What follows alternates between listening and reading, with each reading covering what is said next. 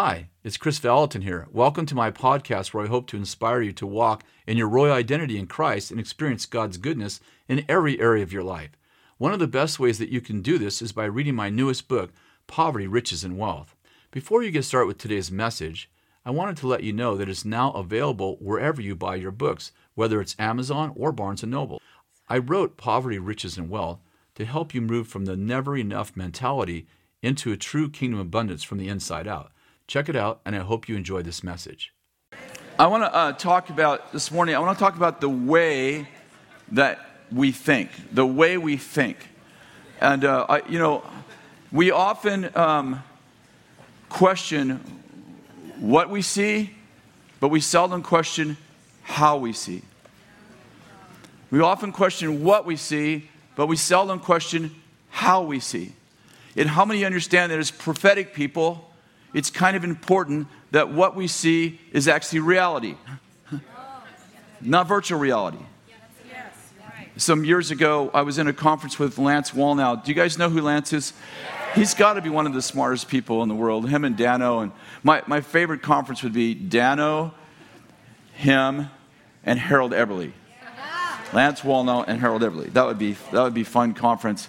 We'd only have to have one session. Then you'd need a detox for a couple weeks after that. But we were in a conference, and Lance, there was these flags that we were in Pennsylvania, and there was these flags that you could actually get. They were in a barrel at the end of like right here on the stage, and you could grab them and you could worship with them. There was a lot more room, and people could wave the flags, different color flags. And so there may be 50 flags in the barrel. And so Lance grabbed the barrel, and he said to the congregation of about 1,000 people, he said, I want you to count how many red flags there are. So then he slowly turned the barrel, and we counted. And then he said, all right, close your eyes. And so we all closed our eyes, and he said, okay, how many gold flags are there? Well, you told us to count red flags. The thing is that you tend to see what you're prepared to see. So we all saw the gold flags, but we weren't paying attention to the gold flags because we were, help me, looking for red flags. Have you ever thought that you're going to go buy a unique car, and you buy it, and then the next day everybody in your city has one? Like, I'm going to buy a yellow Volkswagen. I haven't seen one of those in years. And you buy a yellow Volkswagen, and all of a sudden you saw 7 of them that day. Like, wow, that was quick. Everybody got the same idea. But what I'm getting at is that how you view life is actually predetermined by your core values, by the lens you look through. You know, everybody speaks with an accent. You don't know you have one until you meet someone who has a different one. And then you're convinced they're the ones with the accent. Like, for instance, how many of you are from England? You're from England. You guys have screwed up the English language. Thank God for the Americans. Like, we're the ones that... Anybody ever been to Singapore? I went to Singapore for the first time, and you know, I was interacting with some of the Singaporeans, and I'm like, "What's your guys' first language?" They're like, "English." I'm like, "Why do you put tones on the English language? What's your name?" Ping. I'm Chris. They took the Asian tones and added it to the English language, and they call that English. That ain't English. What is that? Oh, it's another language? Hinglish? Singlish. Sorry, I'm going to try to make fun of everyone so nobody feels out of place. Have you ever talked to anyone from Germany who speaks English? What's your name? Did you just sneeze, or was that your name? What'd you say your name is? How do you clean one?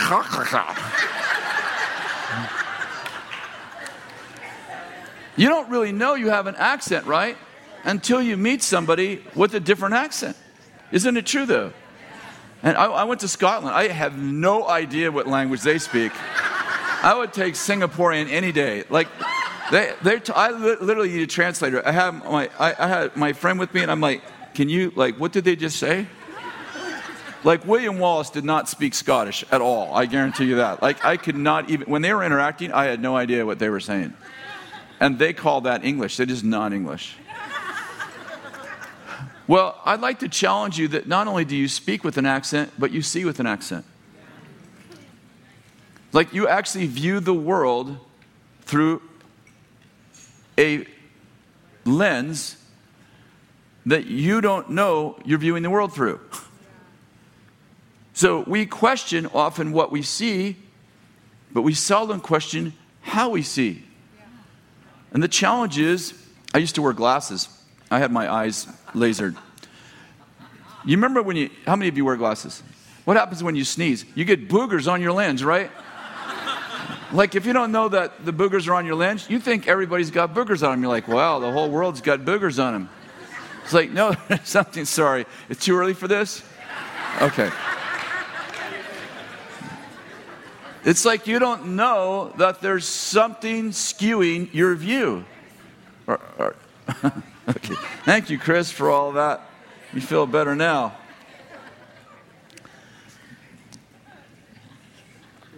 You know, I've become aware lately that I make up stories in my mind.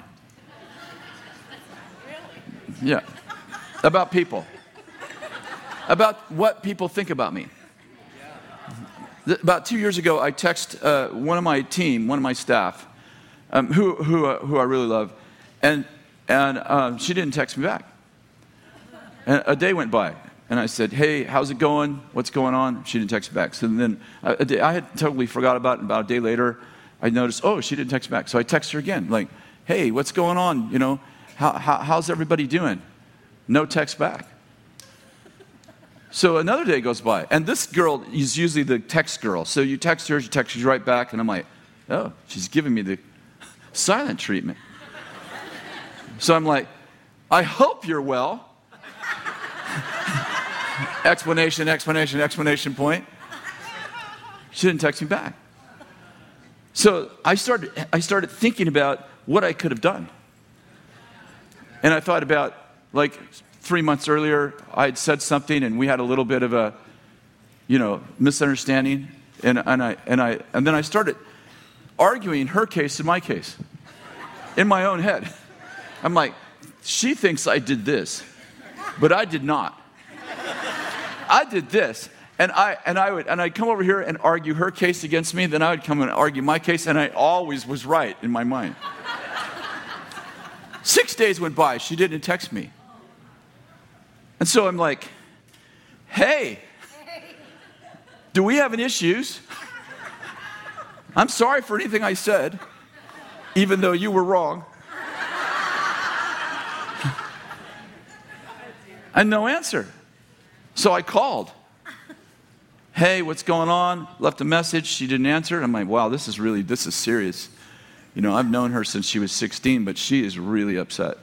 And so I spent 2 nights up just thinking about what I could have done, and I should have said that differently. And by the 7th night, I was like, maybe I was wrong, I mean, it's possible.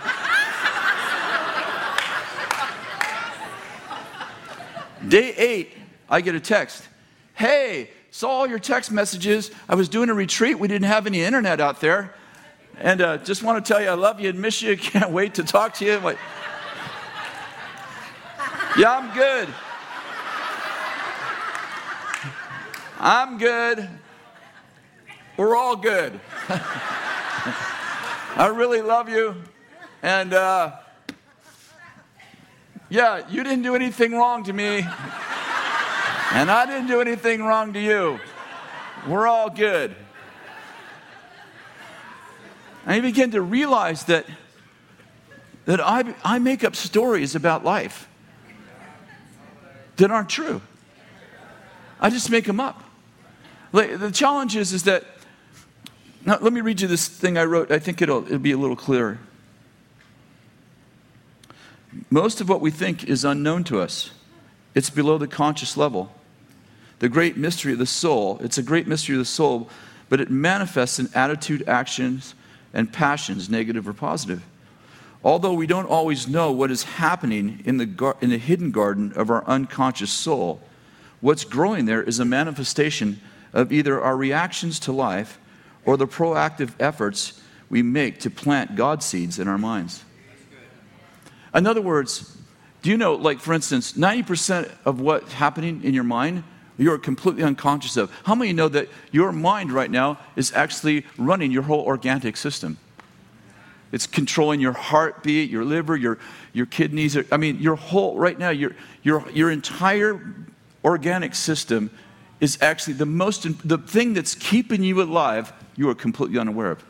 Have you ever laid in bed at night and thought about your heartbeat? And all of a sudden you start thinking about your heartbeat? You're like, my heart's beating. I think it missed one. Whoa, I think I might have an irregular heartbeat. It's like it was doing fine before you became conscious of it, right?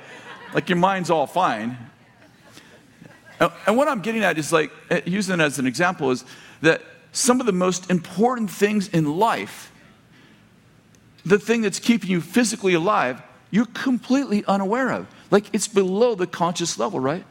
And every once in a while, something from the deep pops up. For instance, your body is fighting off diseases and, right? The white blood cells, right? It's keeping you, I don't know much about it, so I'll probably not try not to venture way out into Dano land, When I try to act intelligent, I can never pronounce those big words right. So they're like, he didn't know what he's talking about, does he? No. Anachronistically speaking, I practice that word. Someday I'm going to know what it means. But your body is actually fighting off bacteria and diseases, and there's a war going on biologically in your body all the time, right? It's keeping you healthy, right? And if you lose your white blood cell count, you get sick, right? And you don't even know it. My point is that you don't actually know that this entire thing that's keeping you whole and healthy and it's keeping your body, moving forward and you thinking, all of that it's below the conscious level, right?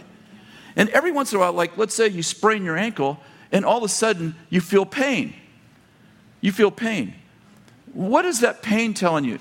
Pain is, your mind goes, hey, we're going to need some help with what we've been doing down here for you without talking to you. We're going to need some help.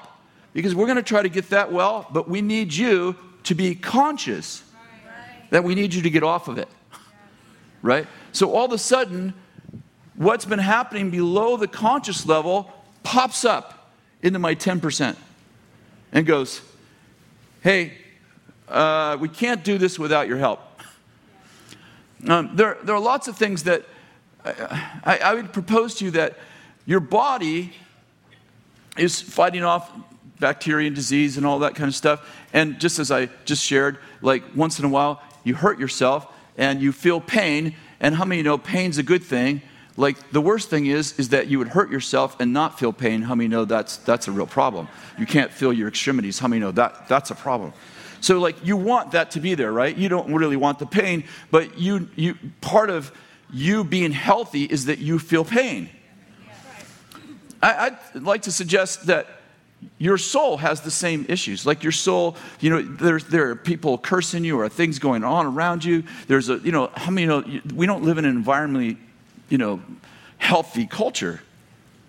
But your soul is always like making sure you're well. And every once in a while, something from that dimension pops up, and it's called depression or fear or anxiety or some negative emotion. And I'd like to suggest to you that most of the time, those things are being taken care of, but once in a while, one pops up from the deep and goes, hey, we need your help here. The challenge with life and with prophetic people is that so much of the way we think about life, so much of the way we view people and the world and God and each other is below the conscious level, but it's actually affecting the way we do life. And so I want to talk a little bit about that, and then I want to talk through how do we proactively make sure that the way we see is actually the way we are? I made a statement some years ago, and I actually believe it more now than when I said it. I said, if I listen to you prophesy for 10 minutes over 4 different people, it will tell me much more about you than it will about them, because you prophesy out of your core values, out of your lens. One of the challenges that we had in the early days, we don't have it so much now, is, for instance, if a woman's been raped and she hasn't dealt with it, and I share this because it's sensitive, but it's very common. She begins to be afraid of men, and it's crazy how it affects her prophecies towards men. Having pastored lots of prophetic people, for Ben does now, but for the first 20 years from Weirville and then here, I noticed that my team, when I was with them a lot, I noticed that when this woman, who I know her history, ministers to men, there's a color, there's a twist to her prophetic ministry. And I realized that her lens is affecting her ministry. And so I want to talk a little bit about what's on your mind. Romans 12, let's turn there for a minute.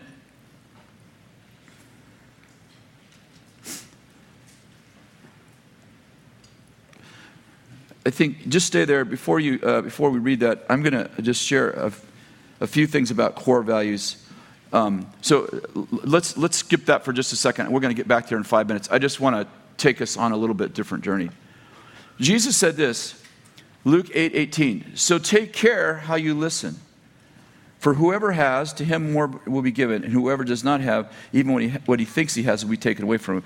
Be careful. Listen to this. Jesus said often, other times, be careful what you listen to. But in Luke 8:18, he said, be careful how you listen. Be careful. Be aware of how you're listening. John 8:31, I bet you guys could all quote this. Jesus said, if you continue my word, you'll truly be my disciples, and you'll know the truth, help me, and the truth will make you free. The word truth there is not the word logos or rhema. The word truth there is the word reality. Jesus is saying, you'll know reality, and that will make you free. Which means that often we live in a virtual reality, as I was sharing with you about the text message. I'm living in a virtual reality. I'm not living in reality, I'm living in a virtual reality. And what makes me free is when I'm actually understand what's real. Are you following me? I took flying lessons. I never finished because I couldn't be in a plane without vomiting. The first 3 times, the pilot trainer said, sorry, I know, drink more, I get it. Take note, PAs, not full glasses. The first 2 times I went up in a plane, the guy who was training me, the flight instructor, said, you'll get over this. By the 5th time, he said, not everyone gets over this. So I never actually got my pilot's license, but I took ground school. And what they teach you in ground school is very interesting. There's a thing, and I don't know if I can pronounce this word right. I think it's called spiral disorientation. I think it's called spiral disorientation. But I don't know if I got the word exactly pronounced right, but let me tell you what it is. It's the feeling when you're in especially a small plane, when you lose vision, like you can't see out, like you're flying through a storm, and it's the sensation that you're climbing and you're upside down. And so most small planes crash by the pilot feeling like he's upside down and climbing. And so what he does is he turns the plane, what he thinks is right side up and level, but what he actually just did is he turned the plane upside down and he's crashing towards the ground. And so, I think I went for 12 weeks, and I think this lesson got repeated 6 of the 7 of the 12 weeks. And they said, every plane, listen, even if you have a small plane that's not outfitted with lots of gauges, the 3 gauges that you have to have, there's 2 of each. So you have 2 altimeters that tell you the altitude. One on your left, one on your right. They're the identical gauge. There's 2 of them. There's 2 gauges that tell you if you're upside down or right side up. There's 2 of them. They're the identical gauges. So when you get in a plane, you're like, why do I have 2 of these? Because that essential information, you need to be able to trust it. So they want you to have 2 witnesses. Okay, that gauge says I'm upside down, and that gauge says I'm upside down, and therefore 2 gauges can't be wrong, even though I feel like that gauge and that gauge both say I'm right side up. Even though I feel like I'm upside down, 2 gauges can't be wrong. And the reason why they put essential gauges, why they duplicate them, is so that you will be convinced that your feelings are wrong. Which I guess this would be a great place to say, trust your gauges. This would be also a great place to say, you are not how you feel. And I got to say one more thing. This is a little off color, but you are not who you feel. You are what God says about you. That's who you are. You are what God says about you. And so, let me just add to this. I'm going somewhere else, but this is a great time to say you need a couple of gauges in your life. You need accountability. You need a couple of people who are stable, who are typically right side up. You know where I'm going, right? You need some right side up people that can go, yeah, you're upside down. You know, we tend to, like, it's the misery loves company thing. We tend to want to hang out with people who are more broken than us. But how many know that's a poverty mentality? We need to hang out with people who are more stable than us, who are wiser than us, more gifted than us, and more experienced than us, so that when we go through the clouds and we can't see ahead, and prophetic people are the worst, right? We're used to seeing. So when we can't see, you know, when most believers can't see, I mean, they've been using a cane so long, it just feels normal. When we can't see, we're like, something's wrong. I can't see. I don't know my future. How long has that been? 4 days. I've been 4 days without sight. And we just freak out, right? We're so used to hearing and seeing. We're like, whoa, there's got to be, the world's coming in. God hasn't spoken to me. We're used to having gauges, right? We can see, like. So I just want to say that how you feel isn't how you are. So good. And how you feel isn't who you are. Yes. You are not the temptations you resist. Feelings. Whoa. Feelings, emotions are great servants. They're terrible masters. Are you with me? I have great teaching on the soul. I really value the soul. But the soul was never made to lead. The soul was made to follow. So when prophetic people get in a storm and they stop watching their gauges, bad things happen. Like I feel, and it's like those things are important, but watch your gauges. Make sure you're right side up. You know, in my example, I opened with texting my friend. I should have been reminding myself that we have a 25-year history, that she's always loved me, and I've always loved her. And if there was ever a conflict, she is a very direct person. She would definitely be the first one to be at my door. I needed to calm my virtual reality emotion and say, those things are lies. She probably is out of range. There's probably a reason why she didn't text me, but it isn't because of our relationship. I should have been reminding myself, my gauges said, you're right side up and you're level. Don't worry about it. But I began to overthink it. How many have ever done that before? You begin to overthink it.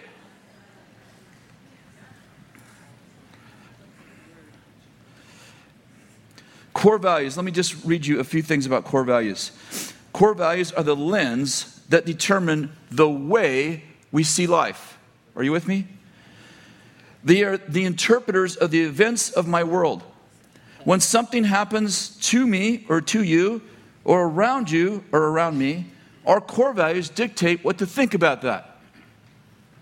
Am I making any sense? Our core values set the boundaries for our behavior. They tell us how to act in our ministry, friendships, family relationships, business dealings, and conflicts. Our core values are the referees of our relationships. Our core values are the prophets of our destiny. They dictate what we allow ourselves to desire. They decide what's important to accomplish in our lives. Our core values determine the way we see God. They interpret the way events in life relate to God. Our core values determine which circumstances in life we attribute to God. Our core values answer questions years before the question's even asked. They make choices for us before we even know what the outcome will be. Let me just give, it's probably very obvious, but just a few examples. If I'm feeling like, if I view God as He's angry, and I'm driving to work and I get a flat tire. Oh, wow. God's mad at me. He's disciplining me. And I began to read every negative circumstance into my relationship with God. When 9/11 happened and the Twin Towers fell, I don't know how many of you were in a prophetic community at the time. We were. I was stunned by how many people attribute that incident to God.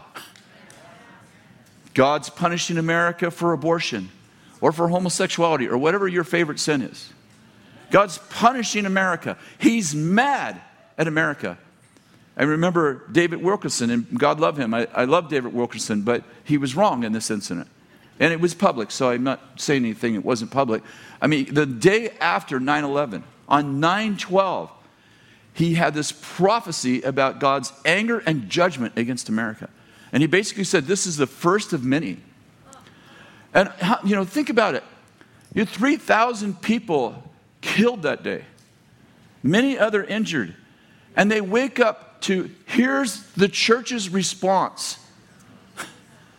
I mean, your mom's in there, your brother's in there, your sister's in there, firemen in there. They're dying, and you're like, God killed you because you promote abortion. Oh, that makes perfect sense. God so values human life. And He's so mad that you're killing people with abortion that He killed 3,000 people to make His point. Does that make any sense to anyone at all? I mean, it's a little bit different when someone kills someone in a battle, in a war, to protect other people. We're like, okay, I can reconcile how God took the life of, God authorized taking the life of one person to save thousands more. But I can't reconcile God's so mad about abortion in America that He's going to kill 3,000 people to make His point that we should value life. And how many know we're salt and light? Salt, we're preservation, and light, we're revelation. We tell people what to think about God. And we just told people, God's very angry with you. He's a mad dad. It's quiet in here. Is it just early? Okay. Or some of you have heard this all before, so. Yeah, that's helpful. Thank you. All the pastoral people are like, oh, he's hurting. He needs some words of affirmation.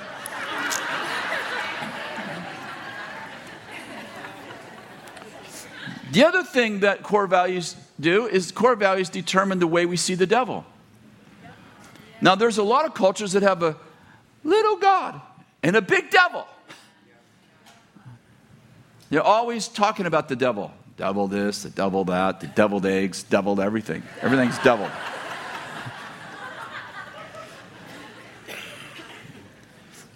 They get sick, they're like, the devil made me sick. Maybe he did, but I just don't want to give him that much credit.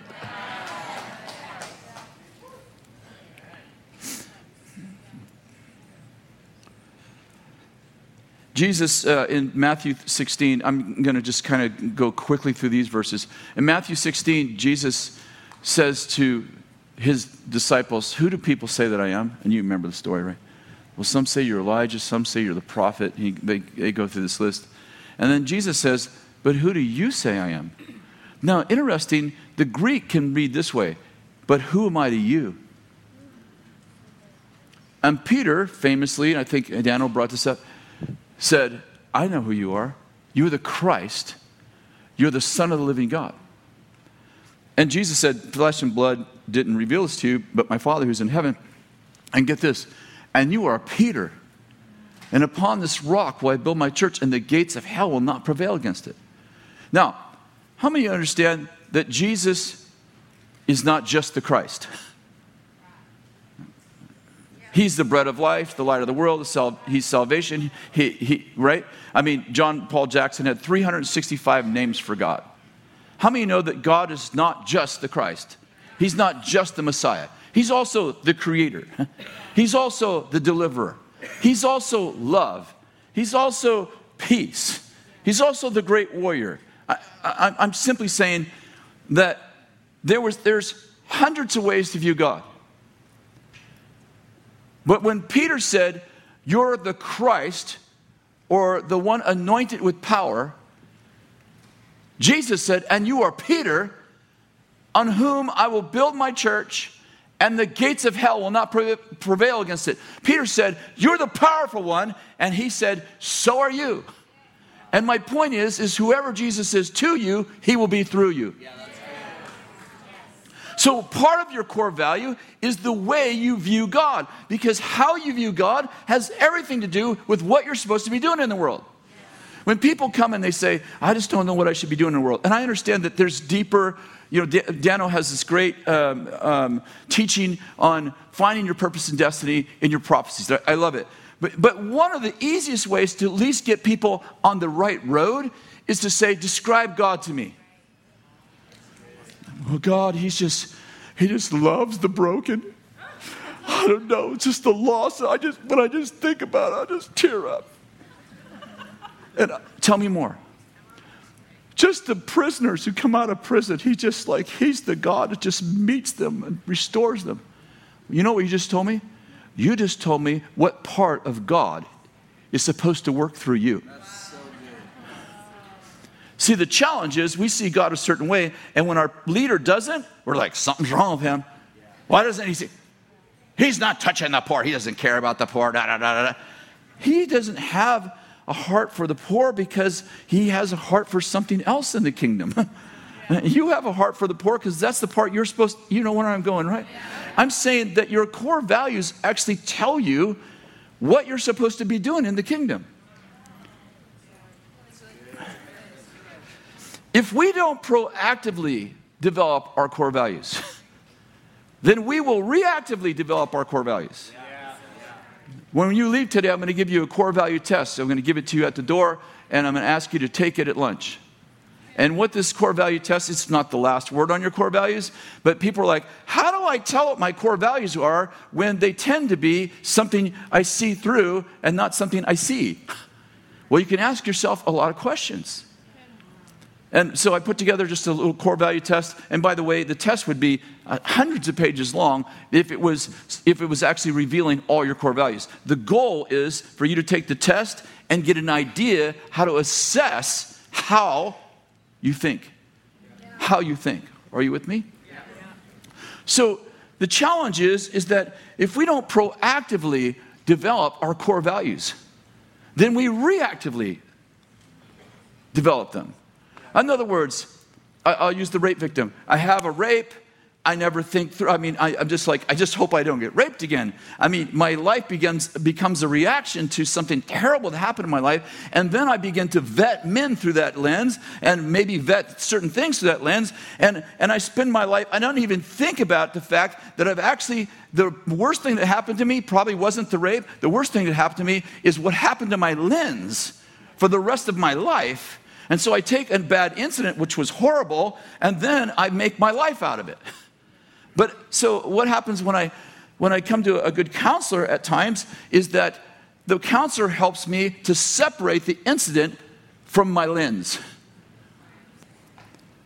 Romans 12, let's go there now. Therefore, I urge you, brethren, by the mercies of God, to present your body a living and holy sacrifice acceptable to God, which is your spiritual service of worship. Do not be conformed to this world, but be transformed by the renewing of your mind, so that you may prove what the will of God is, that which is good, acceptable, and perfect. Let me just say this. You can't change your life. Anyone ever tried? But you can change your mind. And if you change your mind, he'll change your life. You're like, how do I change my life? I don't want to be conformed. I don't want to be transformed. You know that word transformed? You know when Jesus went up on the mountain of transfiguration? It's the same word. You want to be transfigured? You actually want your whole life to change? Yeah, you can't do that. How many have ever tried just to change a bad habit? Yeah, it's like you can't change your life, but you can change your thinking. And if you change your thinking, he will change your life. If you're in this teaching today and you're beginning to realize, like, my lens is probably got boogers on it. I've been through a lot of stuff, and it's probably filtering through to my prophecies. You know, when I was a kid, some of you are old enough to remember this, we used to have straws that were chocolate or strawberry, and you could drink milk out of just white milk out of a straw. Do you remember this? And you would get chocolate. And what I'm getting at is the straw is the flavoring the milk. Now, I used to say that prophecy should be completely God and none of you. I don't believe that anymore. Yeah. Now, before you all run out and try to get your money back, let me be clear what I'm not saying. I am not saying that you should get a word from the Lord, add some of your opinion in it, mix it all up, and give it as a prophetic word. I am not saying that. And we know 1 Thessalonians 5 says, don't despise prophetic utterances, examine everything carefully, and hold fast to what is good. So we understand that, right? What I am saying is that you can't get you out of your word. And that God actually factored your personality, your experience, your temperament. He actually factored that in. So when he gave you the word, he factored in the fact that when you process it through your straw and it comes out, it's going to come out exactly as he predetermined. Think about it like this. If we shoot a rocket to the moon, before we shoot the rocket to the moon, and of course on the way there, we predetermine there's going to be a certain wind, there's going to be a certain resistance here. We don't just like point it at the moon and shoot it. No, it's like the scientists are calculating the factors that they know are present. So they don't just shoot it straight at the moon because they know it's going to end up on Jupiter somewhere. They shoot it at the moon, and let's just say the moon's here. A silly illustration. The moon's here, and I know that there's wind, it's all moving this direction. So I shoot the rocket this way so it'll end up at the moon, right? I pre-calculate that I'm going to shoot the rocket past the moon, and I understand it doesn't work like this, but in my simple illustration, to the left, because the wind is going to cause it to come back to the moon. I'm saying the Lord has factored in you, all about you. Your experience, your personality, the way you see the world. He's factored all that in. So when he says, Jeremiah should give this word, how many understand that Jeremiah's the crying prophet? He's the weeping prophet. He's the compassionate prophet. And God goes, I need this prophet to give that word because he'll hit the moon perfectly. And he gives that prophet the word. He doesn't give it to Isaiah because he knows Isaiah is the guy who sees visions and dreams. And he's the guy who sees in the future about a wonderful future. But Jeremiah's the weeping prophet. And if we give it to Jeremiah, it'll get exactly where it's supposed to be. So God already factored you in. Are you with me? But something else, so I'm saying, so you are supposed to be part of the word in that way.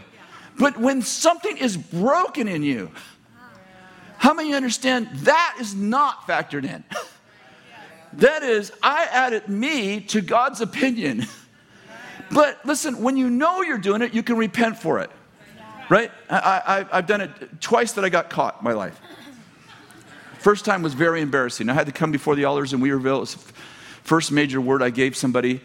And I had this opinion about what he should do. Really, it was a good opinion, but it just wasn't a God one. And my friend Charlie Harper said, after the night was over, said, you know that word you gave Gary? I said, yeah. He goes, that wasn't God. You know, you and I had a conversation before Gary got here at home group, and I told you that this should happen, and you said that should happen, and you gave it as a prophecy. How many of you know that's actually called manipulation? Now, I can repent of that, of which I did. I went to the elders. Charlie came with me. We had this incident. Of course, they were very forgiving. I was with Bill, so it was all great. And I learned from it, right? But I'm saying I can repent because I actually purposely did something wrong. The challenge is when I'm seeing through a lens that I don't know, that's not real. And that I can't really, I can repent of that, but that's not the point. The point is there's something broken, and the way I see is it's not reality. Are you with me? I can build a whole prophetic culture around broken me. I've seen it. So has Dana. We've talked about it. We go to some of the same churches where like that culture is based on that leader's problem with this. And the entire culture smells like it.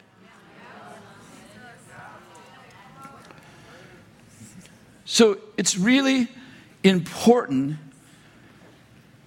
that you take care of this. This is really important. That you proactively go after truth. That you surround yourself with people who tell you the truth. That you spend time in here so you know the truth. Like, prophetic people should know the Bible better than teachers. Better than the fivefold teacher. You should know the Bible better than a fivefold teacher. You actually have more power to deceive people than a fivefold teacher. And if you don't know this book, you are prophesying. This is your anchor. How many know God's bigger than the book? But the point is, this is the foundation for everything you think. Mark chapter 4, verse 24. Why don't you go there? It's a very short passage. Jesus was saying to them, take care what you listen to. By your measure, it will be measured to you, and more will be given besides. Now think, okay, can you look at it? I know it's very simple, and I know that the part of the problem with some scripture is that we're too familiar, right? He was saying, take care what you listen to. Okay, that's simple. By your measure, it will be measured to you. Okay, he's talking about what? What's the subject? Help me. Listening. By your measure, it'll be measured to you, and more besides. Now, I'm not a tech guy. I'm learning. Bethany and Jordan, I have a good team around me that's like they're a lot more tech savvy than I am. And I actually think that my computer actually gets viruses from me. My poor tech team, I wear them out. I'm like, there's something wrong with my computer. The screen is all black, and they go, boop. Thank you. All the time. So we brought, I like social networking a lot because I really feel like that if you want to influence the world, the people aren't going to church, so you got to go to them. So I'm like, hey, and so we brought in this twice. We brought in people that were experts on social networking. Like, how do you increase your reach? How do you touch more people? Because I'm really about, like, changing the way people think. And so this guy was doing this. I don't even know if Bethany remembers this, but it was probably 4 or 5 years ago.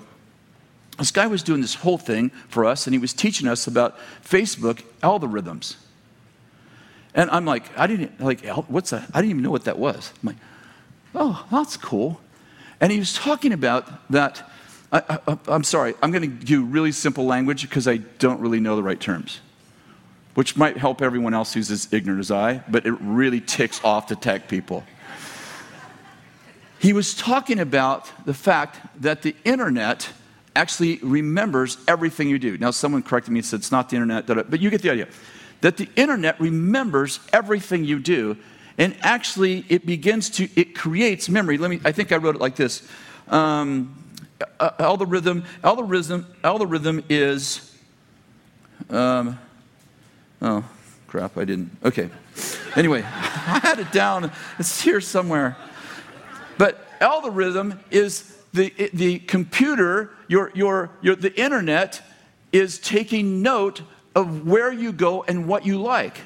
So the algorithms are like, oh, if you like fishing, pretty soon the internet, the brain of the internet remembers that you went on fishing sites and that you bought fishing stuff off of Amazon and that you connected with other people who like to fish. And after a little while, it picks up your pattern and it begins to think for you. And did you notice that if you love fishing, that ads pop up for fishing stuff that you didn't ask for? So you went on Amazon, you bought some fishing stuff, and then you interacted with Jason Valentin, who loves fishing, and then you did a post on fishing, and the internet remembers that you did all that, and then it goes, hey, you like fishing stuff? You'd probably like Joe's fishing boat. You might like Joe's reels. And it begins to give you things you didn't ask for. Right? Because you told it what your passions are. And he told us that we could actually do target marketing, and we could find people that love our stuff. We don't even know, but the internet knows that they love prophecy. So they said, instead of sending, 1 million people ads about your prophetic stuff or your prophetic conference or your prophetic whatever, why not just send the people who love fishing? It's a lot less expensive to just send it to people who love prophecy, right? And so it's called target marketing, right? Because of the algorithms. Well, he's telling me this stuff, and I'm thinking, oh my goodness, I just understood the scripture for the first time. Take care of what you listen to. By your standard of measure, it will be measured to you, and more besides. I'm like, oh, if I listen to complaining, see, there are algorithms in the spirit realm. If I listen to complaining, I intentionally listen to Ben complain. And Bethany complained. She goes, oh, I got this problem with Bill. I go, okay, well, come talk to me. Hey, Ben's got this problem with Daniel. Come talk to me. What I did is I began to create an algorithm in the spirit where that algorithm begins to think for me.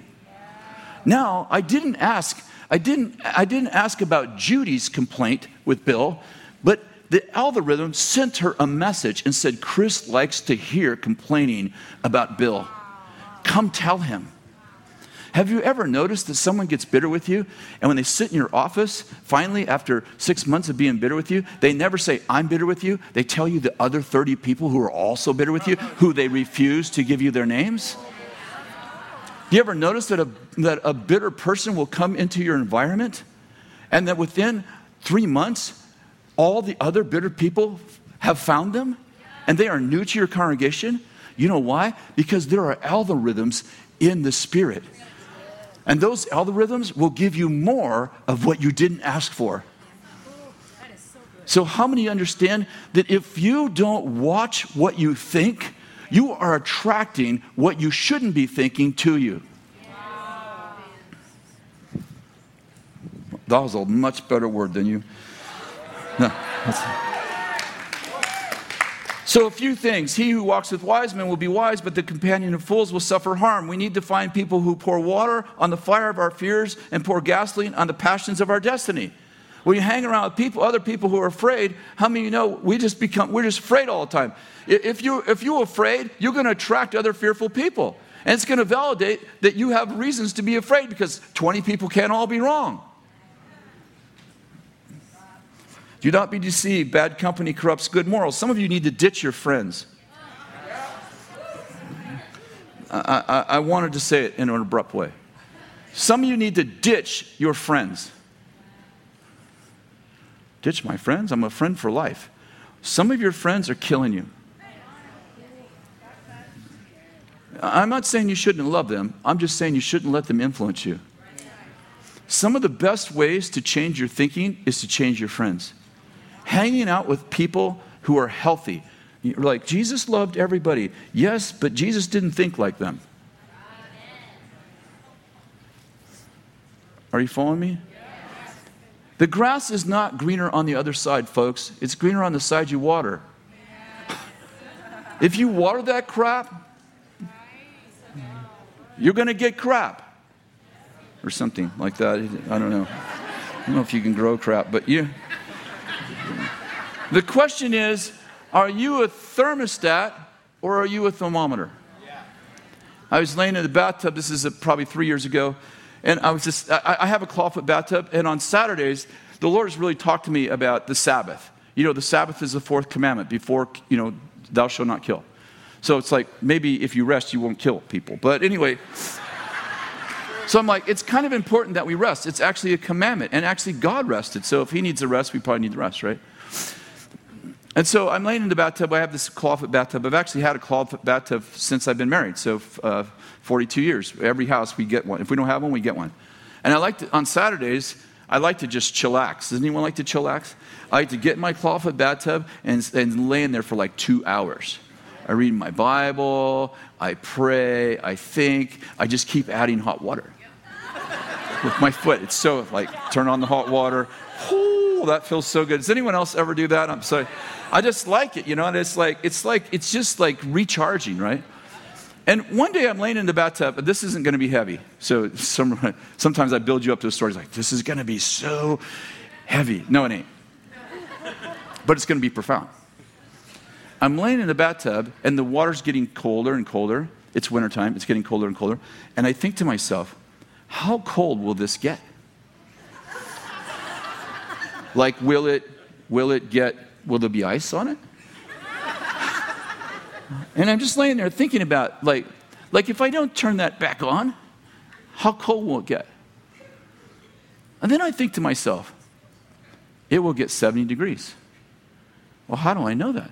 Because I set the thermostat for 70 before I got in the tub. And therefore, there's an ecosystem keeping 70 alive. Then I said to myself, what I cultivate dominates. See, 70 degrees isn't a dominant temperature, right? 70 degrees is not a dominant temperature. It's not like, well, 70 degrees is the temperature that all the earth, I don't know, Dan will probably have some other equation about. I'm simply saying it's 70 degrees because I cultivated 70 degrees. If I would have set it at 80, it would have been 80 degrees. You're like, this is silly. I'm like, I understand, but it's not what I want that matters. It's what I will. I get what I cultivate. If I cultivate joy, if I'm a thermostat and I set my joy to 100 degrees, how many know it's going to be 100 degrees? Not because joy is dominant, but because that's what I'm cultivating. I'd like to propose to you that healing is dominant. But if it's the healing power from Jesus is dominant over sickness, unless you don't believe. And then sickness is dominant. What do you mean? Jesus went to his hometown, couldn't heal anyone, or very few people. Why? Not because he didn't have power, but because they didn't believe. They were cultivating unbelief. In your prophetic culture, one of the things that Bill brings to our culture is a culture of testimony. Every week, we sit for 2 hours in staff meeting. We call it staff meeting. And we do business for 5 minutes. And for the other part of the 2 hours, we share testimonies every week. 365 days, 52 weeks a year, we share testimonies for at least 2 hours. Every board meeting, which happens normally once a month, we spend the first half hour to an hour sharing testimonies before we do business. Why? Because we want to do business by faith. So we cultivate a culture of faith before we deal with $1 million problems.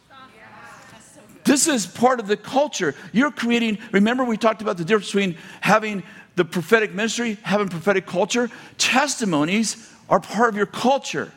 Because how many know the testimony of Jesus is the spirit of prophecy, if God did it for someone else, he'll do it for you. The point is that part of the way we cultivate a prophetic culture, part of the way we deal with our core values, how we see God. How many know when somebody gets healed and they tell the testimony and they go, I was sick with cancer, I had 4-stage cancer, and Jesus touched me and I got healed. It clears my lens.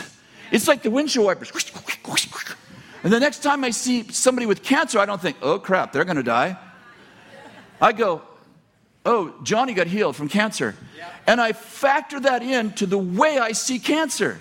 Cancer's not bigger than God. How do I know that? Because last week I heard about Johnny's testimony. Johnny had 4-stage cancer and Johnny got healed. And the boogers began to come off my lens because I keep the wipers on all the time. And some of those wipers are great testimonies. Some of those wipers are hanging out around with the right people who are positive people who believe. And when I drive through, it's a metaphor. When I drive through the bugs of broken people, bitter people, hateful people, unbelieving people, I keep my wipers on. Here come the bugs. I don't leave them on my windshield because I don't freaking hang out with those people. I love on them. I help them. I spend time with them for prayer. But I keep my windshield wipers on when I'm with them. If they come over to my house, I'm like, keep the windshield on high. Got to keep the bugs off of me. Right? I'm saying to you, listen, are you hearing me? As a father, you got to proactively develop the culture around you. Some of you are too merciful. Like you just got to be a little Chris Valentin. You got to be like, that person shouldn't be in my life. And by the way, the devil will send you people. I figured this out. I am not the savior of the world. Say this, I am not the savior of the world. Here's the second one. There's always enough time for everything Jesus gave me to do. You ever have one person that takes 80% of your time? I mean, you can't even keep the windshield wipers on. You're like, you just see the call. You say, some of you merciful people would never say it this way. You're like, oh crap. I can't stand that person, but I'm supposed to love him. It's just like,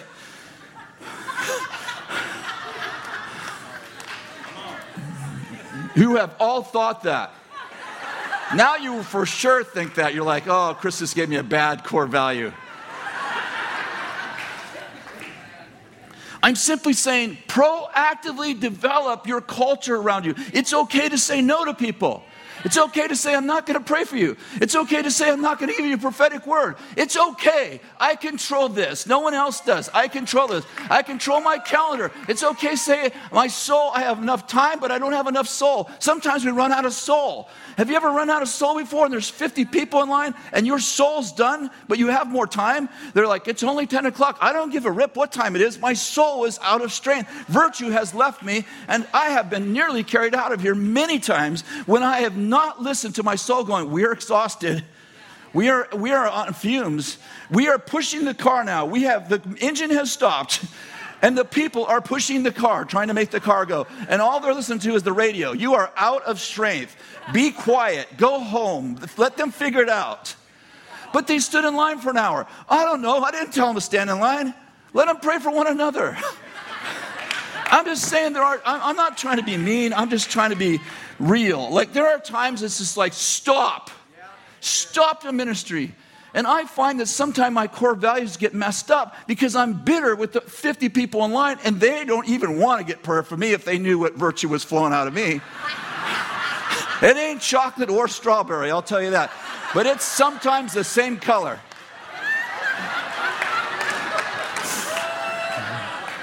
You're laughing because you all have been there. And I've just been doing this long enough where I go, oh no, probably some of you have come up this week, especially in the evenings, exhausted. We've worked 12 hours and we've prepared for an hour and a half to 2 before we get here. I'm exhausted. If someone says, can you pray for me? If I don't want to, I just say, no. Oh, he's so mean. You know what? I have given up trying to please people. It's just not worth it. I just be me. I love people. I wouldn't be doing this if I didn't love people. I love people, but I don't always like them. I actually like people too. It's my issue, right? I like most people. I like most of you. Most of you I like. Can you listen to my prophecy? No. Can you interpret my dream? No. Well, you're the prophet. I'm not God. I'm not even a woman. I can't multitask. What's wrong with these people, man?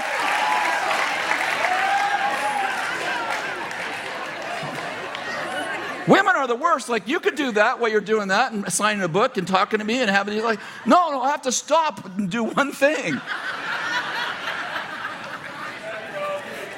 I know, sometimes I pray to be bipolar. At least I can, like, do two things at once.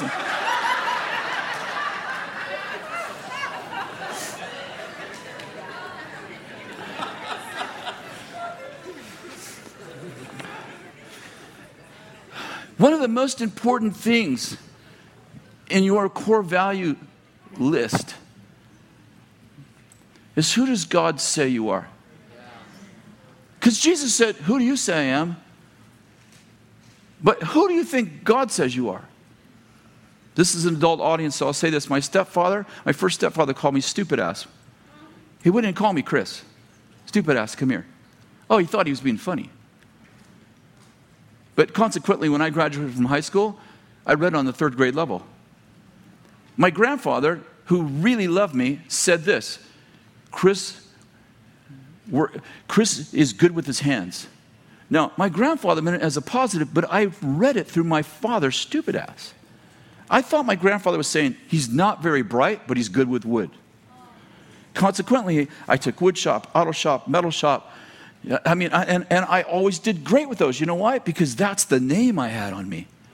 I am good at this. The people I valued said, he's good with his hands, but he's kind of stupid, but he can fix anything.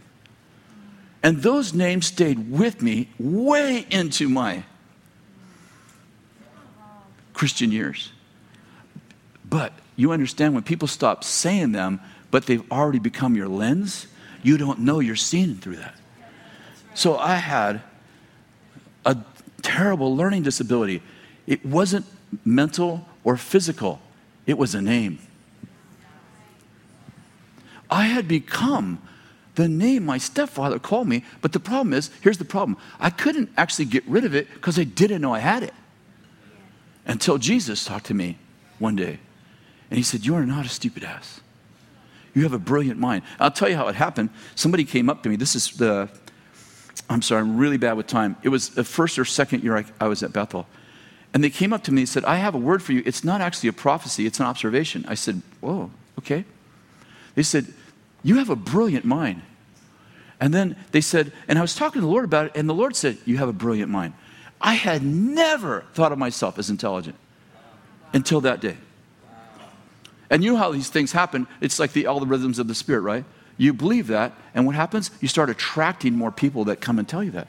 So over the next couple of years, I must have had, I hope I'm not exaggerating, 10 to 20 people come up and tell me, you have a brilliant mind. I believed that, and I created the algorithm like, oh, he wants more of that. And it started to shift me, like, and the Lord would call me brilliant.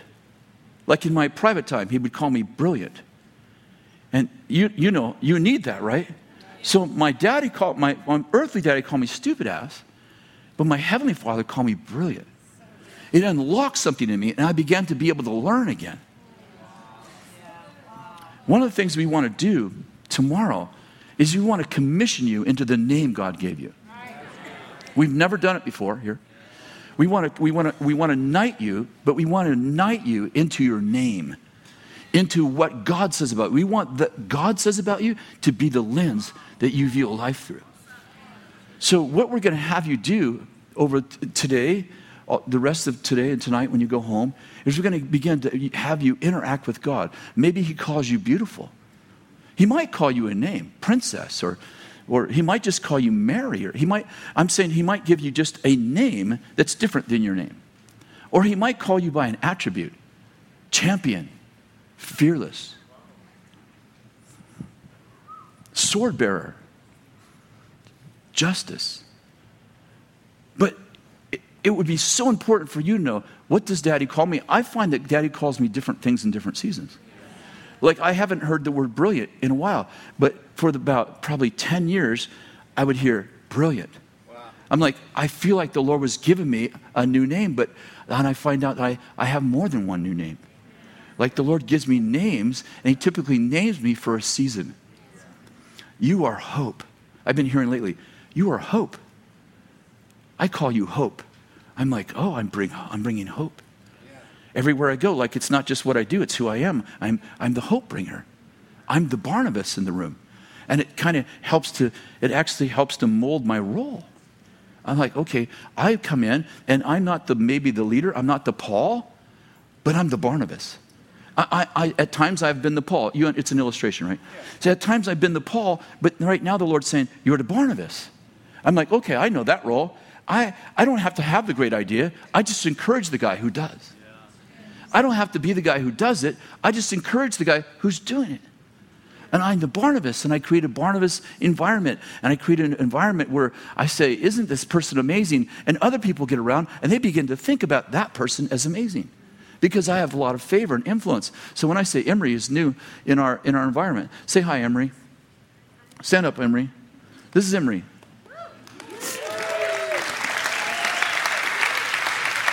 She's been in our environment less than a month. She doesn't live here.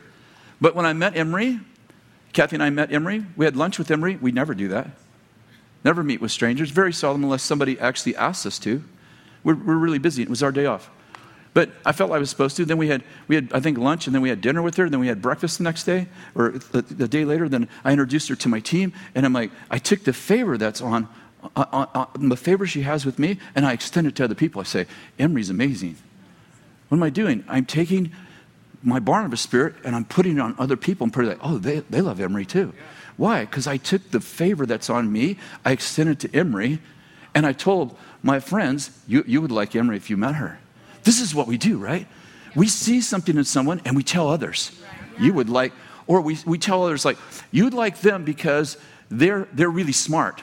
Like, and you connect this person to that person. It's part of what our prophetic thing. That person needs to be with that person. And we begin to connect them together, right? It's part of our prophetic call, right? So I want to charge you with a little homework. That tonight, by tomorrow morning, let's say it this way, so you'll have time to think through it. I'd like you to get alone with the Lord. And just ask the Lord, Lord, what do you call me? What do you call me? Do you have a name for me? And maybe he just says, I call you Chris. I call you Bethany. And I'm like, okay, the name that I got from my parents was actually a name from God. But I'd propose to you that you probably, like me, you probably have more than one name. And I'd love for you to take that name, and then tomorrow we're going to put your name on a tag, a big tag, so we can read it. And we're going to knight you into that name. I think you're going to have a powerful experience. How many will do that? Awesome. Hey, how many of you, the Lord gave you a name? He gave you a different name. How many he gave you a name that that's beautiful. So it might be good to seek the Lord even though you have a name, because you might find another dimension to who you are here. That's beautiful. Okay. Thank you. Before the session's over, we're going to give you the core value test as you leave. So don't leave yet. I have 5 more minutes with you. Is that okay? When you're go out those 2 doors, because we'll have ushers there. You'll get the core value test. You'll get to take it at lunch. It'll be kind of fun. Don't take it too seriously.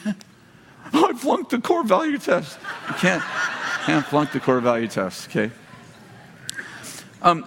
Okay, I'm changing gears. What I'm about to say now has nothing to do with what I just said. I want to invite you into something. I felt like I was supposed to.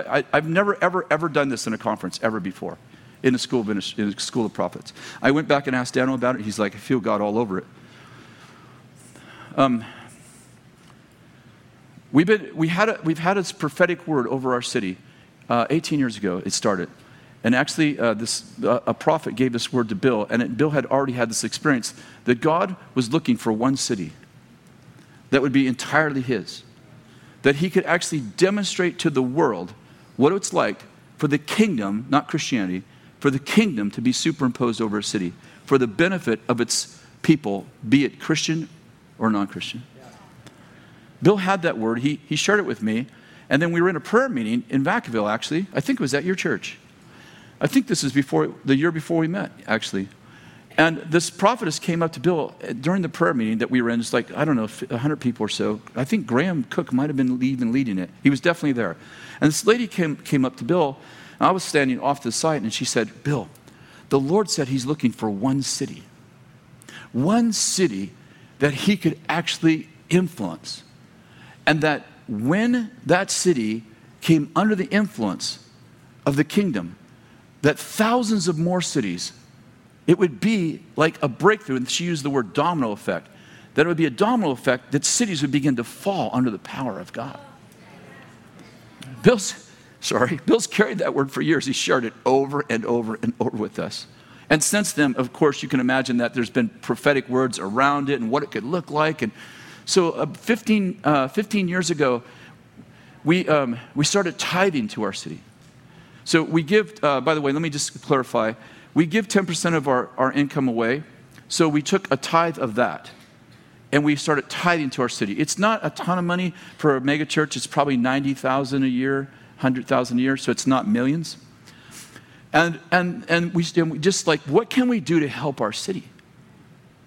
About, I think this is our 5th year, 5 years ago, I think it was, 6 years ago, we got this prophetic word about the Civic Auditorium. It's the only auditorium we have in our city. That we were going to run a Civic Auditorium. Actually, one of our board members, her name's Julie Winter, who's now a city council member, she had a dream. And she came to the board and she said, I had this dream that we actually ran the Civic Auditorium. And then a man his name's Nino from Australia, had a dream a month later. And in the dream, he said, hey, I had this dream. And in this dream, you guys were given a building. It was all concrete and it was shaped like a chimney. Well, there's only one building in our town that's all concrete shaped like a chimney. I immediately knew that it would relate to Julie's dream. So we went to the city manager who became a friend of ours from 15 years of, at that time, 10 years of tithing to them. And by the way, we just gave it to them and said, spend it wherever you feel like you should. Lay the money at the apostles' feet. So God said, restore trust, restore honor, and be generous. So we did that. So we went to the city manager, a friend of ours by then, and said, hey, we'd love to take over the Civic. If it's possible, we would keep it open as a public event center. We'd run it as a secular event center, and we'd put our students in there. And he said, we're not interested in doing that. We said, okay. Well, a year later, the front page of the newspaper carried a story, City Council closes Civic Auditorium. We're like, whoa, wait a second. This is our opportunity. How many know it's time to shine in dark times? So we went back to the city manager and we said, hey, you remember we had this plan? And he's like, oh yeah, I didn't remember that. But what it would be like if we leased the Civic Auditorium? We said buy. He said, we're not going to sell it. So how about if we lease it? So anyway, this is a very long story. It's actually a very beautiful story. We put together a plan. The city council had to approve it. And there began a movement against us called the Save the Civic movement. Save the Civic meant save the Civic from the crazy Christians. So we had to, and it was a big deal. And so we had to go to the city council to actually get permission to rent the building. Now let me tell you a little bit about, are you bored? You're going to be a few minutes late for lunch, I'm sorry.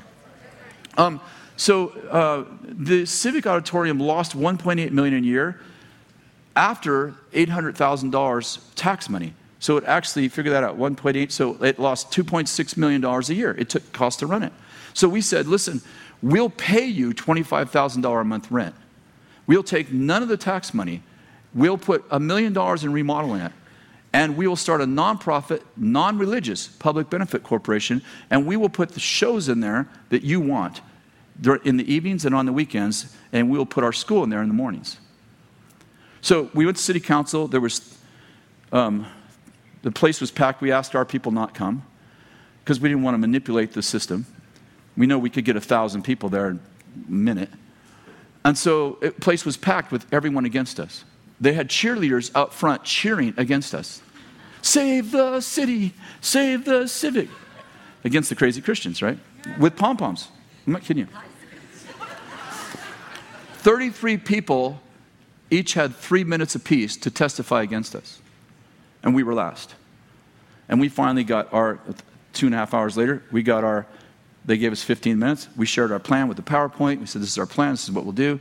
and the city council looked at everyone that was in the meeting, all against us, and said, we've heard 33 people with a complaint and no one with a plan, except for these folks. So they voted for us to have a civic. And then they said, and then a year later, they said, this is the best the civic's been run in 43 years. We put $1 million in it. Yeah, it's not without its, like we're learning, like we're serving secular people, right? So we rented out for like Halloween parties, right? I think it was 2 years ago we had a Halloween party there. And when we didn't have the Halloween party, you understand, all we do is take care of we just rent the building. You understand that, right? It wasn't our Halloween party. But what we didn't know is that they were all naked and they only came with paint. Yeah, and we had our students there like ushering. It was really not good. So we were having to learn, maybe we need to vet who has Halloween party there. But anyway, now fast forward. 3 months ago, we have a real crime problem in our city, and what they've done. The prison system in California was overfull, so what they did is they took several federal offenses and made them misdemeanors and let thousands of prisoners out into cities without increasing the work the police force. So it's been really tough, and our crime is rising. And we got a grant. Redding got a grant to put 4 police officers in place who would actually prevent crime. So we have 92 officers, 4 of them prevent crime. The rest of them fight crime. So what happened is that grant lasted 2 years, and when we Redding reapplied, we didn't get the grant. So the morning paper 3 months ago, on a Monday morning, read, Redding police officers terminated. And 4 of them are the only 4 that we have that are actually preventing crime. In fact, I have a couple of statistics. See if I can find them while I'm still talking. Yeah, just those officers alone have made, in 2 years, oh, goodness. I can't tell you. Oh, there it is. Okay. They've made 900 arrests, seized 31 firearms, performed numerous stings. I mean, they are the only reason why our crime isn't going like this. And it's still going like this. And so that morning, Kathy read me the article, and I said, oh, this is crazy. We can't let this happen. We're here to transform the world. We have to transform our culture. So I text Bill and Eric, and I said, I sent them the article, and I said, I think we're supposed to do something about this. I think we're supposed to give $500,000 to help save these officers' jobs. It's $1.2 million for them for 2 years. I said, why don't we give $500,000? And Bill wrote back within seconds, which is Bill's not a texter guy, a lot. And he texted me right back and said, God's on this. Let's take it from our building fund and give it to the city. Because how many know you can't build a brand new building on the back of a broken city? So we gave $500,000. Eric immediately said, I'm in. And we came to our SLT meeting that week, and they said, let's do it. We have $10 million in the bank to build a $100 million building, but let's take $500,000 and give it to our city. So we did that, and then I said, I think we should be responsible to raise the other $700,000 or $800 or whatever it was. And they said, okay, let's do it. So we went to the city council. We had to get permission to give the money away. I said, this is the hardest time I've ever had giving away $500,000. And so we gave them $500,000, and we took on the task of raising the rest of the money. I felt like I was supposed to give you an opportunity. We started a 707 club. We need 707 people to give $1,000. And it will cover our police for the next 2 years while we build a plan for the next 10 years. And so I felt like, it's funny, it's two days ago, we've never taken an offering for anything, have we, in the School of Prophets, ever. You paid a lot of money to come here. If in any way you feel, like there's pressure to give, there isn't. There's no pressure at all to give. But if you feel like you'd like to join us, I just felt like, the vision, like one city, we need help. And so Kathy and I, we gave $1,000. We're probably going to give more. We've actually given quite a bit more than that already at the safety, but we became one of them. Dano this morning told me, he said, I want to be in that. I'll be a part of that. And I just thought that maybe we might find 30 or 40 people that want to be a part of that. And what we want to do is we want to We want you to give, but we also want to take your name because we want to put in the paper, these are the people who are for Redding. Now, it isn't to brag about you. It's for other people to go, that guy, I believe in. Oh, I trust with it. It's that favor thing. They're like, oh, if she's in, I'm in. If he's in, I'm in. Does that make sense? So we're going to do two things. And by the way, so did everyone hear me? If you're not supposed to give, please just don't give. Okay? Don't get mad about it. Just don't do it. I mean, I don't want you to feel manipulated because I honestly feel like if you're supposed to give, you'll give. There's a couple things that we're going to put up the text to give. Can you put up text to give? You can text to give right there. And on the text to give, are they putting Redding Public Safety? Oh, Bethel City. Okay. So if you want to text to give, you can do that. Now, before you do any of that, if you want to be in the 707 Club, which is 707 people give $1,000, then we want you to go back to the table back there. You can give by credit card or by check, whatever, back there. And we want to be able to just like get your name because we want to actually put it in the paper to encourage other people to give. So you can give, if you're going to give, less than $1,000, then that's awesome. We're so welcome. You can text to give there. Are we going to pass a bag too? And we're going to have bags to pass. And then when the service is over, you can go to the back and sign up for right at the back table right there. Corey's back there. If you have more information, Corey's actually leading that. He's the one he's, by the way, hey, Corey, raise your hand. That's Corey. Corey leads our civic auditorium. Just bless him in Jesus' name.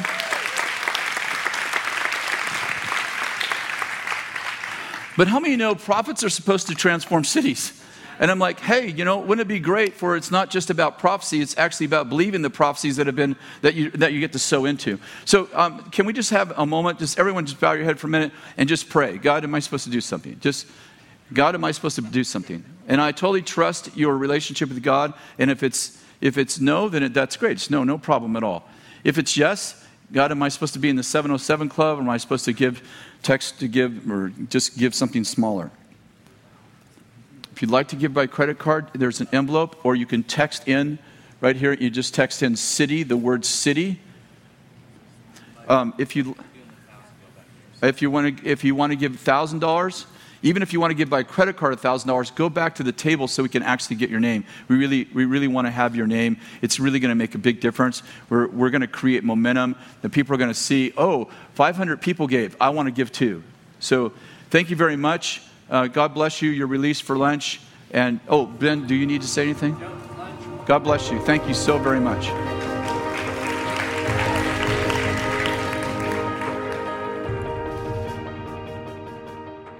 I hope you enjoyed that message. You know this podcast exists to inspire you to walk in your royal identity in Christ and experience all of God's goodness in every area of your life. I want you to know God's abundance from the inside out.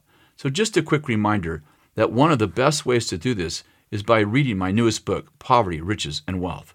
It's just released and now available for purchase wherever you buy your books. Check it out if you're tired of living with the never enough mindset and want to move into experiencing the wealth of heaven regardless of your circumstances. Don't forget to let me know what you think. Thanks for listening, and I hope you have a blessed day.